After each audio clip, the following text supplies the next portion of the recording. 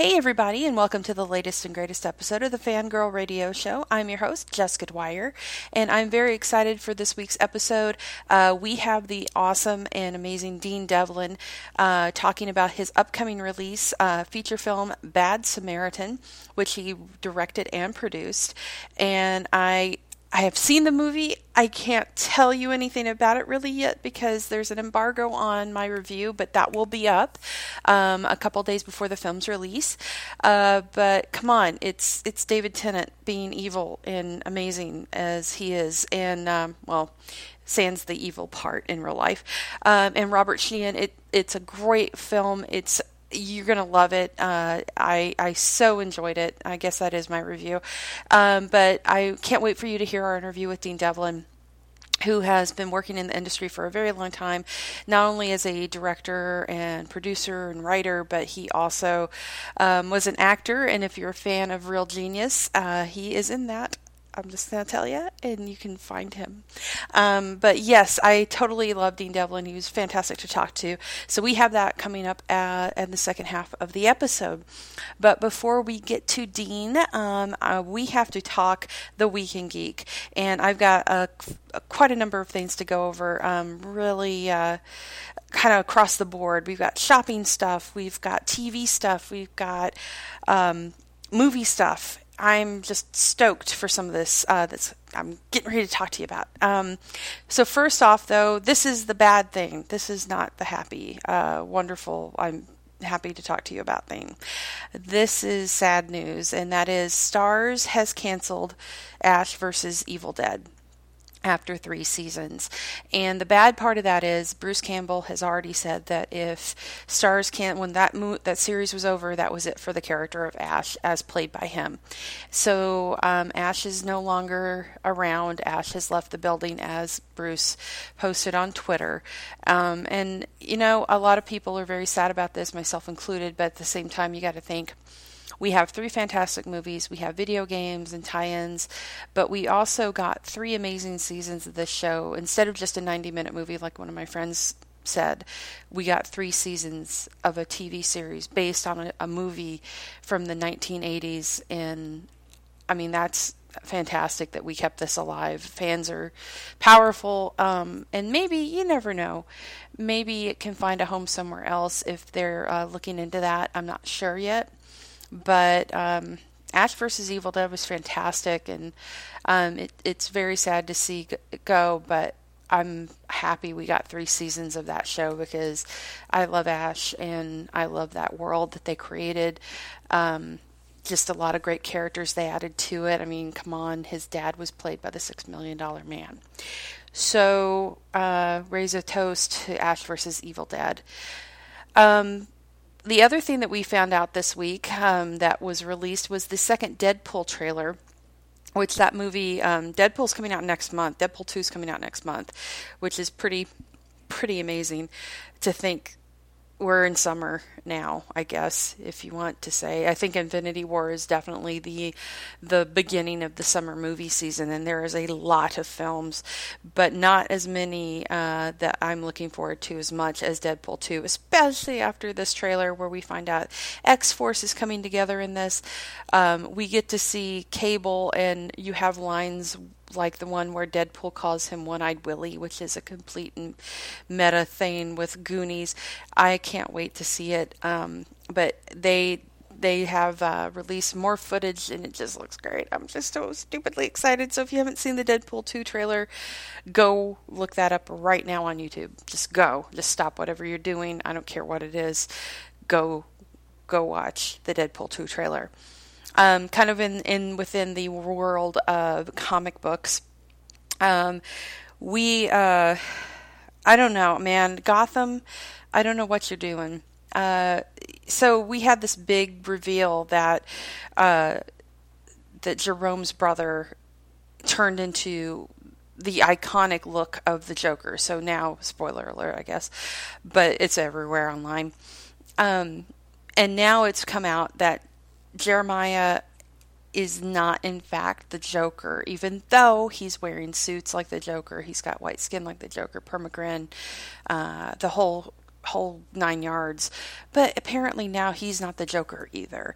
And I'm getting really frustrated with Gotham doing this bait and switch. And it's sort of like, come on, why are you just holding off on that? Why? It makes absolutely no sense. Selena Kyle's Catwoman. Poison Ivy has gone through 4 iterations now, I think. And it's still kind of creepy because she's still really just a 14 or 15-year-old girl.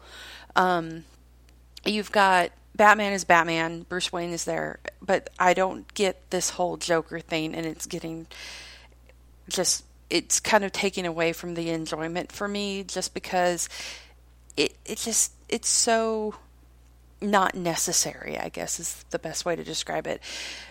Just have him be the Joker. He's a fantastic actor, and I don't get why you just don't let him have his due of taking that that mantle. It just, to me, doesn't make any sense. So yeah, I don't understand. Cameron Monaghan needs to be allowed to be the Joker. Seriously, just let him. Just let him. So let's go on to one thing I wanted to bring up, because I'm random right now, but I don't know if you all are watching it, but you really, really, really should be, is LA to Vegas. LA to Vegas, I hope that it's doing well in the ratings. It seems like it could easily fall into one of those shows that gets lost in the shuffle because it's only a 30-minute sitcom. But I absolutely love this show. I watched it on Hulu because I couldn't tell you actually the night it's on Fox. I just watched it on Hulu. Which is where I tend to do with everything now because my schedule sucks. But LA to Vegas is a fantastic show that stars Dermot Mulroney, and I mean it's just got a great cast with just. I actually did the thing. Did you catch that? I did the thing. I said Dermot Mulroney. Dermot Mulroney shows up in this. Dylan McDermott is the lead guy, Captain Dave, who I freaking love. And I and many other people did that with their names. And to the point that they actually had Dermot Mulroney on the show facing off against Dylan McDermott. And there you go. That is absolutely why. Ed Weeks is in it. Nathan Lee Graham, Peter Stormare, just Olivia Macklin, who plays the lead, plays Nicole. Kim Matula is Ronnie. It's just a fantastic cast. Funny people. And all it is about this like C-list airline that flies back and forth from LA to Vegas called Jackpot Airlines. And it follows these same characters as they are always on the same flight that flies out on Friday and then flies back Sunday morning back to LA. And it's just hilarious. It's not slapsticky to the point of like Airplane, but it's just hilarious stuff. They completely embrace when they have like cameos or stars of the guest stars, like what they did with Don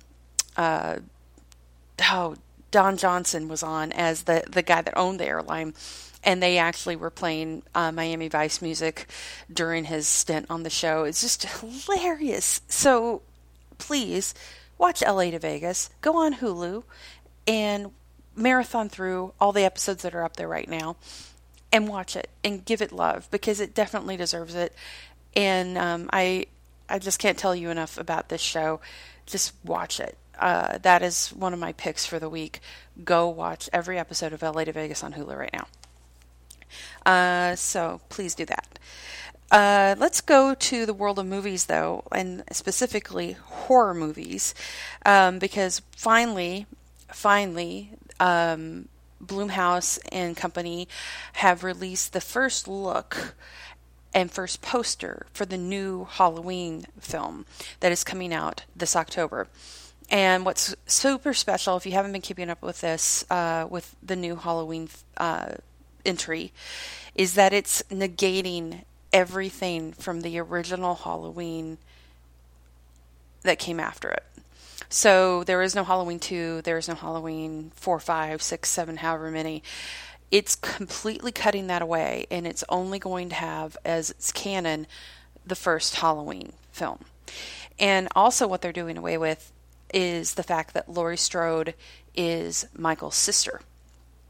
And in a way, that makes everything a lot more horrifying because there was no reason for him to pursue her other than he wanted her dead. Just didn't get to finish it, kept going after her. So it's a little creepy. And I actually got to go on the set of the Halloween film set, and I got to see the mask, and I actually got to see him kill somebody, which I can't tell you anything about who and what and how and blah. But I did get to see the mask in action as he killed someone. And it's amazing. And I got goosebumps and was freaking out a little bit because it was so amazing. And I really wanted everybody to see the mask, and finally it is out there, and you get to see the fact that they have made Michael Myers age via the mask, and he is as old as Laurie now, and he is a man in his 60s, and he's being played by the original shape, Nick Castle, and another gentleman who is going to do the stunt work, and you'll see they kind of trade off on things. But what's really cool about it is how the mask, it's not forced. The mask has been in storage, and so much like a normal mask would do if you haven't sealed it correctly and you haven't kept it where it can't deteriorate. It deteriorates. It gets lines. It flakes away. The rubber gets distressed looking. And so that's what's so cool about this is that it looks like an old man with wrinkles and there's blood on it that looks like age spots, and it's just really neat how it comes together and the design. There was a lot of thought and work put into it, and I'm so excited for everyone to see that mask in that that really cool poster, which is just that face. It's nothing else. It's just the face and the word Halloween at the bottom, and that's all you need is to know that the original is back in more ways than one. So I think it looks amazing, and I can't wait to see the full movie.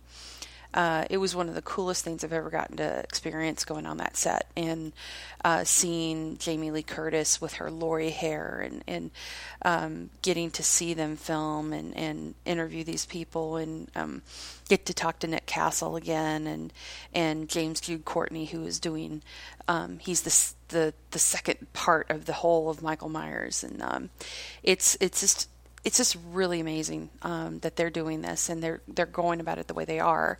So yeah, it's going to erase a lot of the history, sadly, but at the same time, it makes it almost pure in a way, because this is a continuation of that night many years later, where Laurie is a family, and you get to find out how she's evolved and lived with this, and Michael is still there, and just his brutality, and they may I think a lot of the supernatural aspects are going to go away as well, and that just makes it more insanely brutal that this is just who he is. He's a killer, and he's unstoppable, and he's a machine. So I'm really, really stoked, and I'm so glad that it's out there now for people to see. I tried to I tried not to spoil it for a lot of people, but now that everyone has seen it, I'm so excited. I love the look. It's such a big deal. A lot of people are probably like, it's just a mask. Why are you so excited about that? But you got to understand that Halloween fans and just mask fans in general, that is the icon. That is one of the most iconic big deals, even though it's just a plain white Captain Kirk mask turned inside out or whatever. That mask, the subtlety of it is so great. And now with this and giving it the more character, this is going to be huge. People are going to love this. Everyone's going to want to buy one. So yay, Michael Myers. So one other thing that I wanted to talk about that we don't really cover a lot of on this show, but it's a huge deal to me, is music. And one big deal happened this week, and that is, if you haven't heard it yet, the Prince estate has released a recording that was mixed, actual like professional studio quality recording of the first time ever of Prince performing Nothing Compares to You. Now, a lot of people are like, well, we've heard him sing that before. Yes, you have, but it was live, and it wasn't this version, which is a studio recording version of the song, and it is amazing. And what they did was they released it on, you can watch it on YouTube, and along with the recording, they released never before seen footage of him rehearsing and dancing and with his band, and just, oh man, it hurts to see him like that and so alive and performing and knowing that he's gone. But at the same time, it's amazing to see it. This is pure at his prime Prince. He's doing jumps and moves in heels that would kill most people. And it's this beautiful song as well, and hearing him sing it. So we can only hope that this is a shape of things more to come in from the Prince estate, because we know there's just a ton of stuff in the vaults there that has never been heard, never been seen, just tons and tons of material. And I think enough people freaked out about this and love this that it kind of, I hope they're able to do more and release more so we fans can enjoy it and experience it over the next many years, because I know from what I've heard that there is a ton of stuff in the vaults at his facility, and I want it all, because I love Prince and I miss him, and getting to hear and see things that you've never seen of his and experience it reminds you just of what an amazing artist and performer and just genius he was. So it's a bittersweet thing, but it's worth feeling that sadness to experience that brilliance. So go out and look it up and watch and listen to that. It is fabulous. So on to geek shopping, which I want to do more of and give you guys some heads ups on. First of all, there's a site called GOG.com, which stands for Good Old Games or Great Old Games.com. They do specials and sales and things like that all the time. And they also have really, really old games on there that they have the rights to, and they have retooled to allow to play on new machines, which is usually the pain in the butt of having these old games not being able to do it. They've tweaked them for you to where you can actually play them. So right now they have some great deals, and it's GOG, goodoldgames.com or greatoldgames.com. For people like me who love those old Dungeons and Dragons games, like the Forgotten Realms stuff and the things they did with like Strahd and Planescape stuff, all of that, they've got an amazing deal going on right now where you can get the volumes like 1, 2, and 3 of the Forgotten Realms games that were out in the 80s that are super old but amazing still and fun to play. So right now you can actually get volumes 1, 2, and 3 of Forgotten Realms Archives Collection.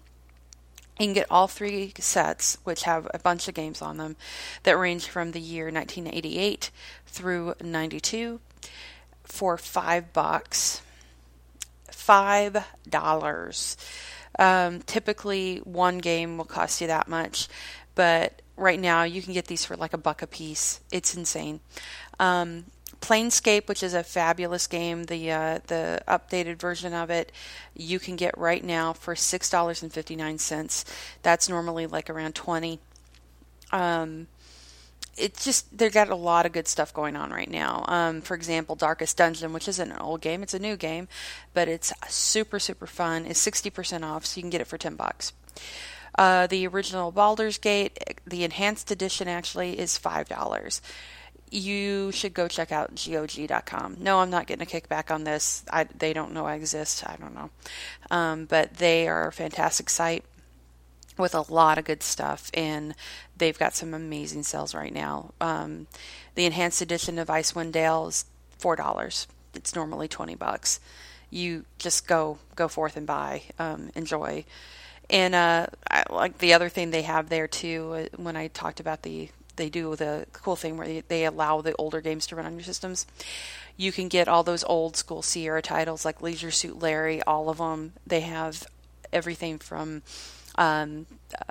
Police Quest, Space Quest, all of those games are on there too. So go check it out, GOG.com. It's a fabulous site, one of the places I spend way too much money.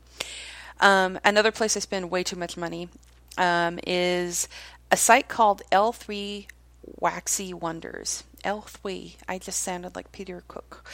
L3 Waxy Wonders is a awesome site that you're going to get addicted to.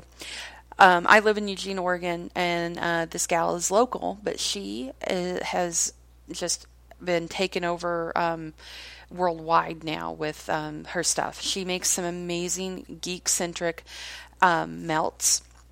She now has a beauty line or cream, goodies for your bath line as well. But she's more known for her geek scents that she does for your melts. And by that I mean wax melts that scent up your house.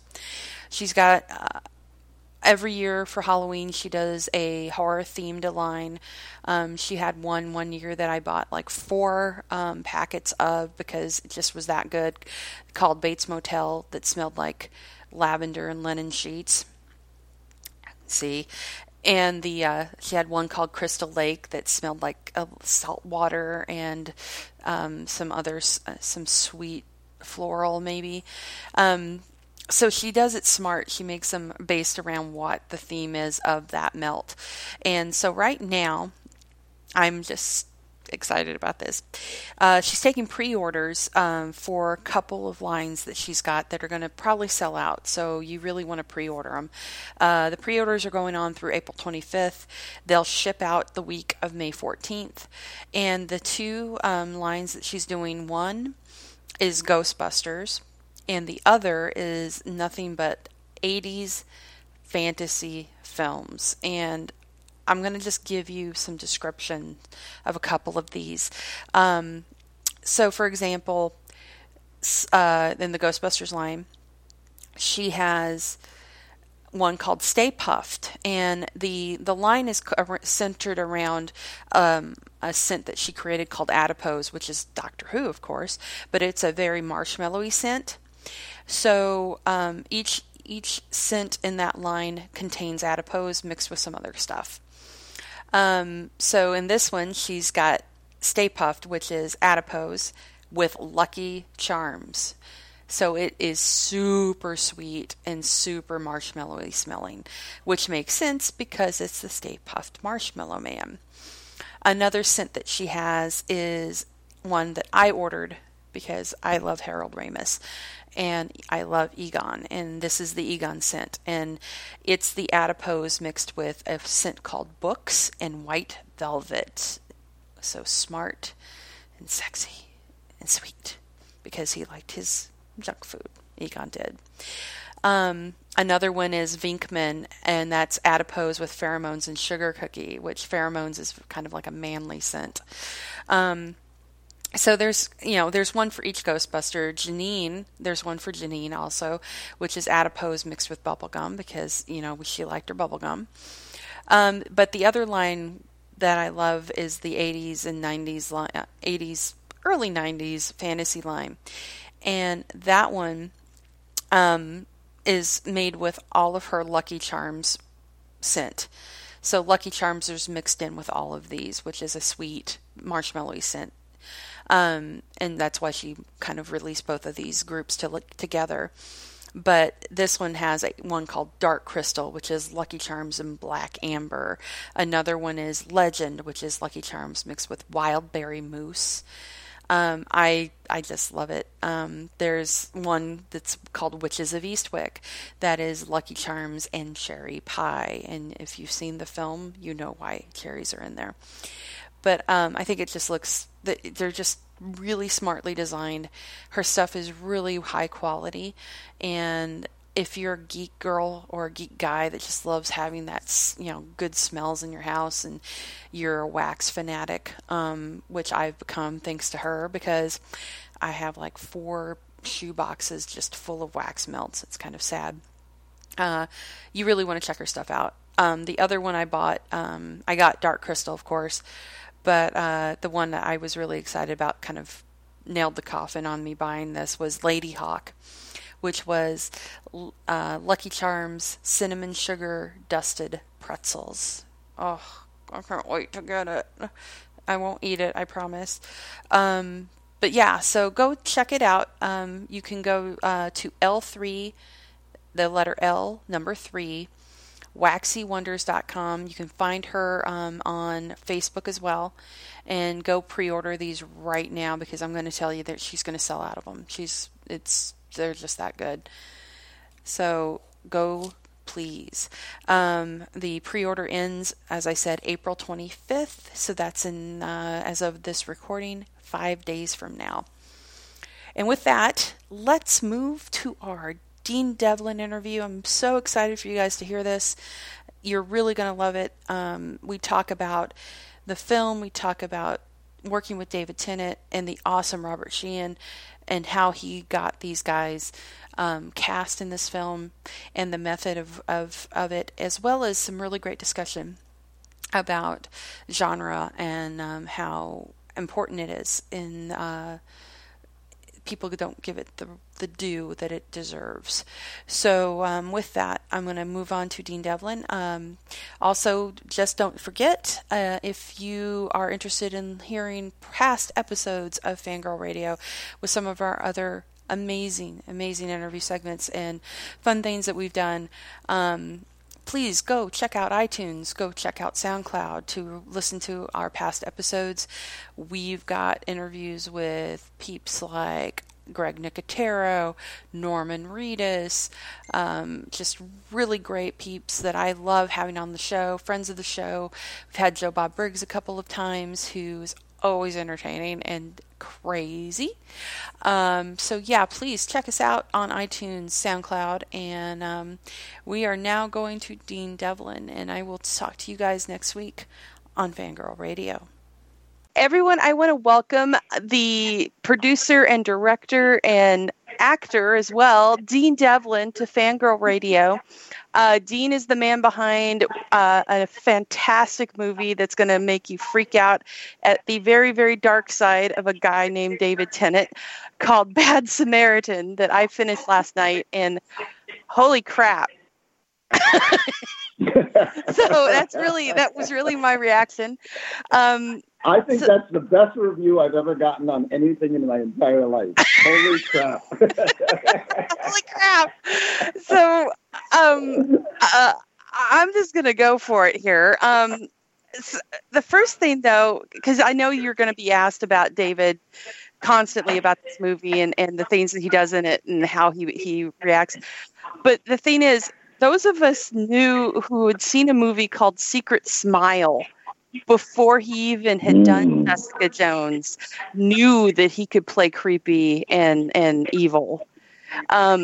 So can you talk about what led you to cast him in this as this character and the process that he went into? Because he goes more crazy, just demonic in this than he does, I think, in even, like I said, Jessica Jones, I think, because there's no, at least with Kilgrave's character, he was more stylish, I guess would be a word, or subtle.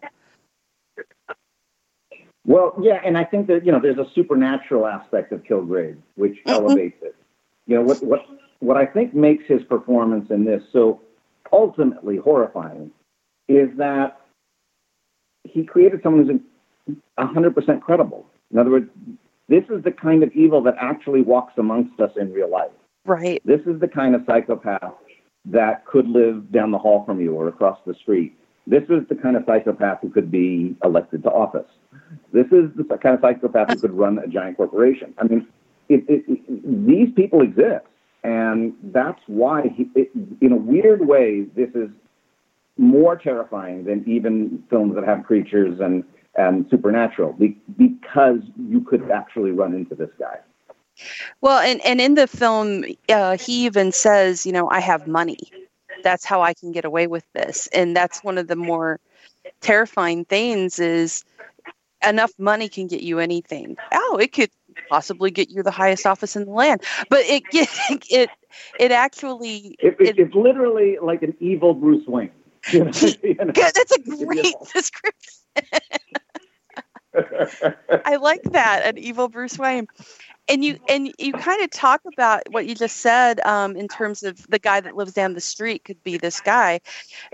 Brandon Boyce has a knack for creating these suburban settings. Like what he did with Apt Pupil, where it's that evil that lives just down the street that you don't know is right next to you. Brandon is obsessed with psychopaths and sociopaths. And when he came to set, he came armed with these huge books all about the psychological background on people who have no empathy and no ability to feel guilt. And we the two of us sat down with David Tennant and we started just talking about this character. Tennant is such a chameleon, because first of all, in real life, he's the nicest person you're ever going to meet. Oh yeah. Period. He's just the sweetest guy in the world. But the minute I would say action, the muscles in his face would change. His eyes would turn dark. And suddenly he became this terrifying person. And then I would say cut, and he was like, oh, how was that? Was that all right? He's kind of incredible. But it's because he is a real chameleon. He has the ability to not just act like someone, but he can actually inhabit their skin. And it's just remarkable. If you think about actors who became famous doing a certain type of part, we usually love them when they do that part, and then we kind of tolerate when they do something else, or at best we appreciate it. But what we really want them to do is the kind of stuff that we love them doing. Tennant has generated as much love for his Kilgrave as he did for Broadchurch, as he did for Doctor Who. And that's really unique. And for me, the advantage of making a movie independently is there was no one there to tell me who I can and cannot cast. It was never about who had more Twitter followers or who had a sex tape out or, who starred in the last superhero movie. It was about who's the best actor in the world to play this part. And for a guy who's a giant Doctor Who nerd, to get the 10th Doctor to come in and do this part was probably the coolest thing that ever happened to me. Well, and it's kind of funny because I've made a mention that I'm waiting for Peter Capaldi to play Satan now, because you've had David Tennant. David Tennant's played this now. He's played Kilgrave. He's shown that he's kind of shed that skin. Even though he'll always be the Doctor, he's always going to be. He's shown I can be just evil. And now you've got Matt Smith playing Charles Manson in a movie. And so I'm just waiting for this to happen. But, it's one of those things I was going to ask you about in terms of inhabiting this character, because he just, I don't know what it is. It really got to me how the screaming and like the turn on a dime that he does in this is so extreme. You talked about doing research on psychopaths and serial killers. Where did he go for his headspace, especially in some of those scenes, like you probably know the ones I'm talking about, to get that anger and go crazy? Well, he's one of these actors who does a lot of homework before you start. And he asked us a lot of questions about the character and the motivation. And it was literally through those discussions that the whole backstory, the equine backstory, came about. As we were explaining, as we were explaining what turned him into who he is, it all evolved from these kind of discussions. And so he's a guy who will endlessly think about it before he goes to work. But once he goes to work, he owns it, and he just turns it on and just blows you away. That's amazing. Well, and the other part of the casting that I really, really loved was the fact that you got Robert Sheehan in this, and I kind of find it funny because they're saying, newcomer. I'm like, no, I've known of him. Anyone that's watched Misfits knows about how good he is. Can you talk about what led to his being cast as Sean, and that how just purely likable he is as a character? And it started with Misfits. I mean, I'm a giant fan of the show. I mean, I think that show completely redefined the superhero mythos. I mean, I just think that it's a remarkable piece. And he was incredible on it. My wife and I used to watch the show going, this kid's going to be a huge star. And then a couple of years ago, I had the opportunity to cast him in a small part in something I was working on. And as I started working with him, I realized he's not just a really interesting personality who's funny and cool. This is a deeply talented and skillful actor. I'd go as far as to say I think he's the best actor under 30. And so when this part came around, I just asked him, I said, will you please take a look at this? I can't see anyone else in the part than you. And, I'm just so convinced in him as an actor. And sure enough, in the middle of shooting the movie, he gave me a call. And he said, Dean, I need to fly to San Francisco this weekend. And I said, I'm sorry, Robert, there's a very low budget film, and I can't risk, if something goes wrong with your flight home and you can't get back there in time, we can't afford to miss time with you on Monday. I can't let you go to San Francisco. And he said, but I'm going there to meet Peter Jackson. He's thinking of casting me in the lead of his new film. And I said, what time am I picking you up to take you to the airport? and he got the part. And he got the part. He's the lead in the new Peter Jackson. And this guy's going to blow up. He's going to be a huge star. I know. I saw the trailer for that, and it just looks insane. It just looks insane. I can't wait for that movie. Yeah. So the other piece of this that I really love, because I'm in Eugene, Oregon, is the fact that you filmed this in Portland, and Portland is almost like its own character in this movie. They even mention there's something he likes about Oregon. Why Portland, Oregon? Well, the original script took place in Los Angeles, and I've been working up in Oregon for about 10 years now, between the TV show Leverage and the show The Librarians. And obviously, I've fallen in love with Oregon. I mean, you can't be in Oregon and not fall in love with it. But the thing is that there's something very unique about Portland. And for me, what it is that it has all the accoutrements of a big city. It has the big buildings. It has the public transportation. It has stadiums.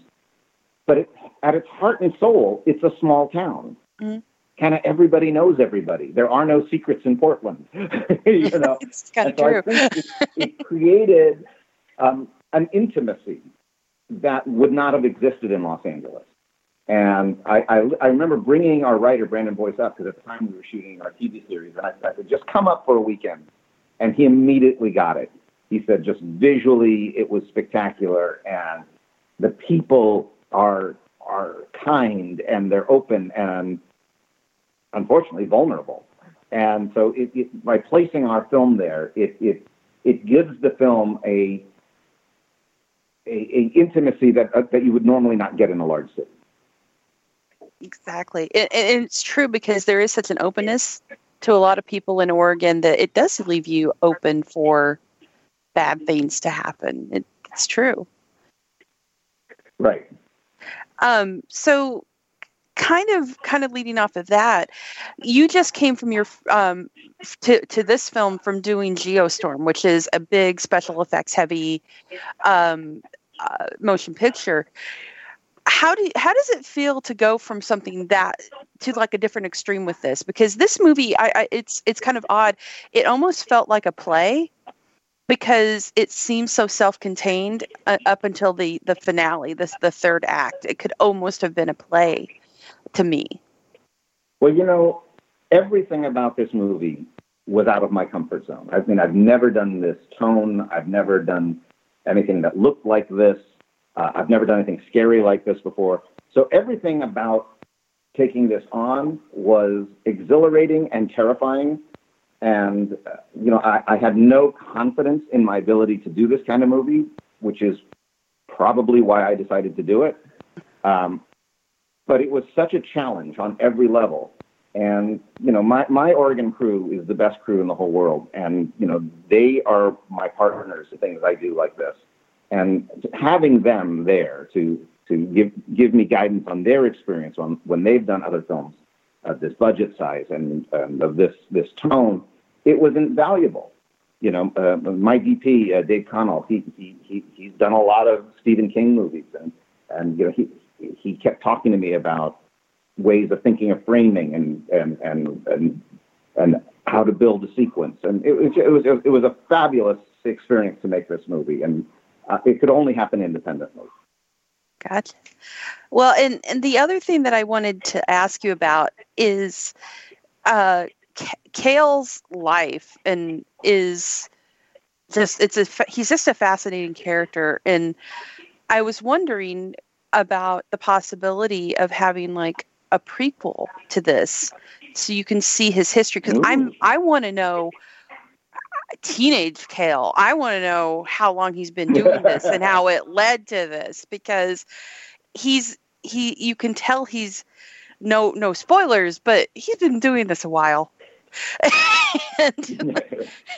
and I'm curious.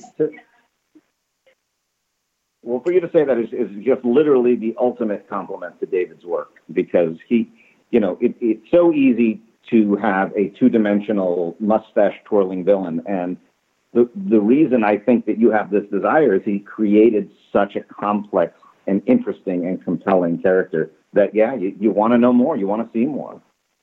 Right. And it just is. I would love to see how this built, kind of like they did with Talented Mr. Ripley, where when you have a character like that, that's just fascinating. And I don't know what it is with sociopaths and psychopaths, but it's just like we're drawn to them because they show us what the dark side of ourselves, I guess. And seeing it in film form is a safety net. And so it just makes you drawn to this. Well, he did such a good job. I heard Jordan Peele talking about this the other day, and he said something that I found really correct and interesting. As he said, scary movies actually have a place in our culture, in that they allow us to be amongst other human beings and face our darkest, deepest fears, and to do it together in a safe place. And there's a catharsis that happens from this. And I think partially why this movie is so scary is because this character is someone you could actually run into, and to be able to get through that with other people, there is a catharsis. Oh, totally. And I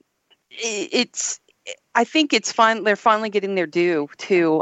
You brought up Jordan Peele, and I want to say that I've been saying this for a while. This Oscar season and the winners that happened there were I was so thrilled, because this is the first time that you had like a movie like Logan being nominated for Best Screenplay, and you have movies like Get Out and Shape of Water up for these massive awards. And it's like finally these movies are getting their due.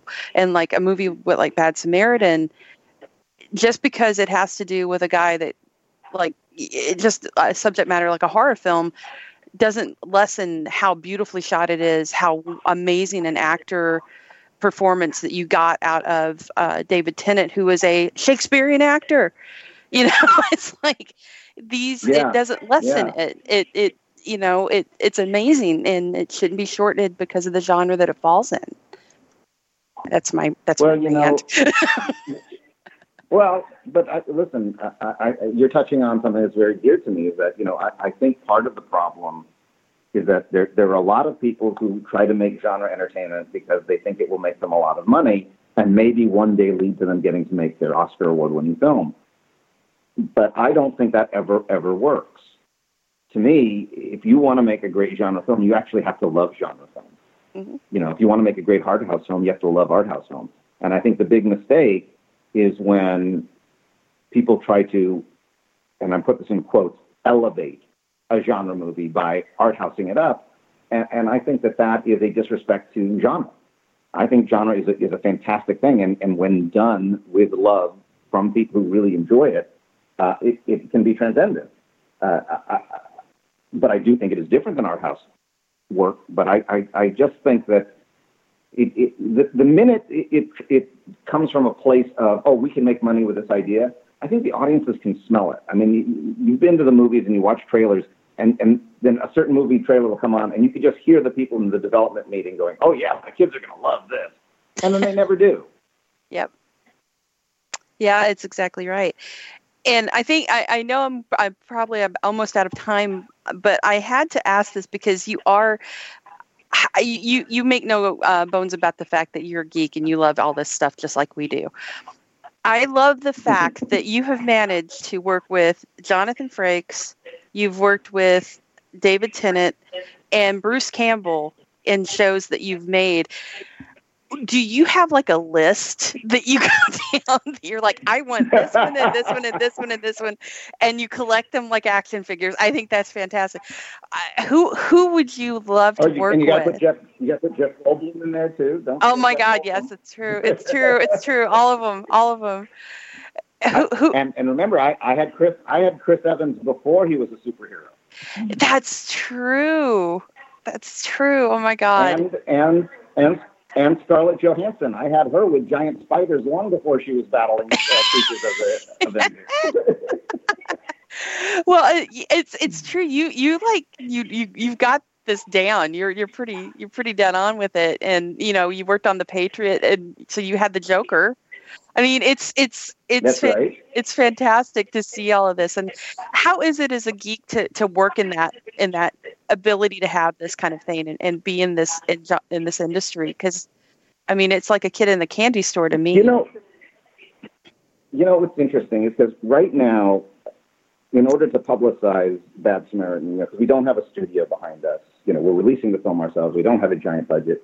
I'm going from sci-fi convention and horror convention, state after state after state. I've been traveling all over the United States, just going to one event to another. I'm going to another one tonight.